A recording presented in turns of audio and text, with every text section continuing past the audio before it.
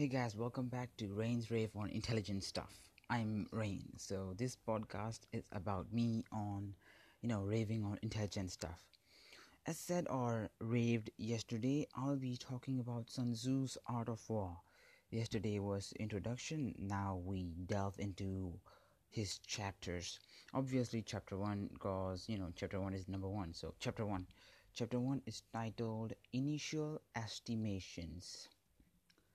So the chapter starts off with a quote, and I quote, Sun Tzu wrote this: Warfare is the greatest affairs of state, the basis of life and death, the way to survival or extinction. It must be thoroughly pondered and analyzed. Sun Tzu said that because apparently kings back in 400 BC just goes off to war dreaming of their victory instead of preparing or fighting for it. Page turn. Sun Tzu goes on to write about the five very important factors, like every general should follow or know. They are number one, the Tao. Tao, I think that's a Chinese term, Tao, Tao, the Tao. Number two is heaven. Number three, earth. Number four, generals. And number five, laws. I'm going to explain all these five very important factors that every general should know. Number one, that Tao is termed, it means absolute principle, the way, the code, a warrior's way, the code a man lives by. Yeah, that is the Tao. Sun Tzu meant Tao to be for the king or a leader, so that his army has faith in his cause. The soldiers will live with him, die with him, fight for him, with all their, faith and heart, you know. Basically, Sun Tzu wants all kings to be like Barack Obama, yeah. And by number two, heaven, Sun Tzu meant that about the heaven, he meant the temperature. Is it cold or hot? Basically, the weather, because in those days the weather was played a big part, and air conditioning was very hard to come by, because it wasn't invented and all, and the heater wasn't there, so people had to, it was really hard to travel. The weather was played a big part. And by number three, the earth. Sun Tzu meant by the earth, he meant that whether the city they're going to attack or the object of their attacks are far or near, and if their cars and trucks have mileage to travel. Wait, they didn't have trucks and mileage back then. I meant if their chariots and carts are all right, if they have enough horses, cows, all that, transporting domestic animals. Yeah. So and if the terrain was expansive, like wide, like a plush green grassy lawn or a plain or field, or confined like really dark alley in Tokyo or New York. So it that is the those play important rules. Those play important part in moving. In marching in a campaign for war. So if to cross them would be easy or fatal. That was hard, man. That fatal part that touched me, because soldiers had to walk and then fight, man. That suck. So number four is general.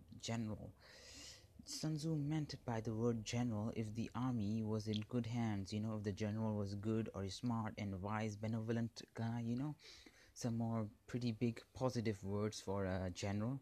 Because if the general wasn't good, then the army is so screwed.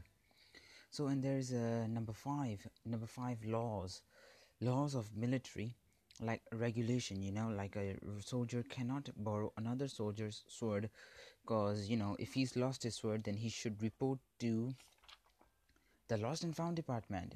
If he can't find his sword, he should buy a new one, or the lost and found department will provide him with a new sword, kind of stuff. And at the end of first chapter, Sun Tzu writes, and I quote him: those who understand these five factors will be victorious, and those who do not understand them will not be victorious.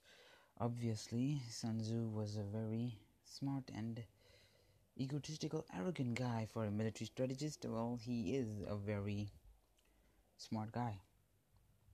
Moving on, Sun Tzu also goes on to write loads and loads about misdirection. He says, I mean by he, I meant Sun Tzu. Sun Tzu says, show off your riches to bait them. By bait them, because when you show off your rich, another country gets jealous of your riches and he comes to attack you. But you're already prepared.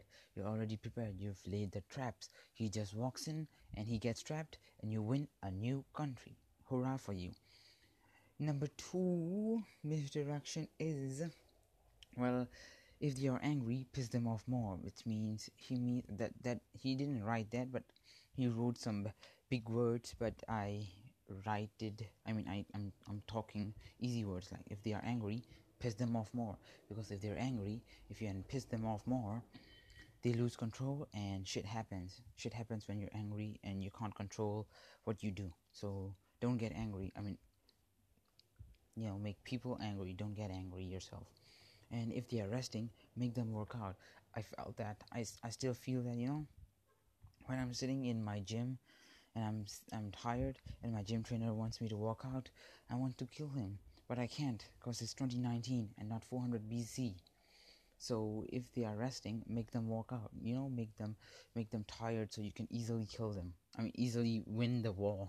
Not the word K, not the K word. So, and if they are united, cause them to separate from each other. This is the basic divide and conquer rule. And do stuff that the opposition doesn't expect you to do. If you do it and they don't expect you to do it, well, obviously he'll be surprised and you have the surprise attack. Well, these are the ways military strategists are victorious. Anybody feeling the want to create an army and fight some countries? If you are, you have my full support, because in my mind, I am Sun Tzu, a very smart strategist, and I'm advising you on your campaign of wars, and you are my generals. You are my very, very smart generals, and I am Sun Tzu. So moving on. Sun Tzu also says, he also says that everybody should be peaceful and not go to war, and he also says about saving the planet. So stop global warming, people. Try to help global warming. Try to stop global warming. Contribute against global warming. Don't use plastic. Sun Tzu doesn't say that. I said that because we need to save this planet. Well, that's it, mates. I guess I'll be seeing you tomorrow, because chapter 1 is done. I'll be seeing you guys tomorrow, unless a giant meteorite crashes into Earth and wipes out all living being. Then I guess I won't be seeing you tomorrow. But I'll be seeing you tomorrow, because I've seen the news, and the news didn't tell me anything about a new meteorite crashing into the Earth. So I guess I'll see you tomorrow. Aight. Peace out, mates.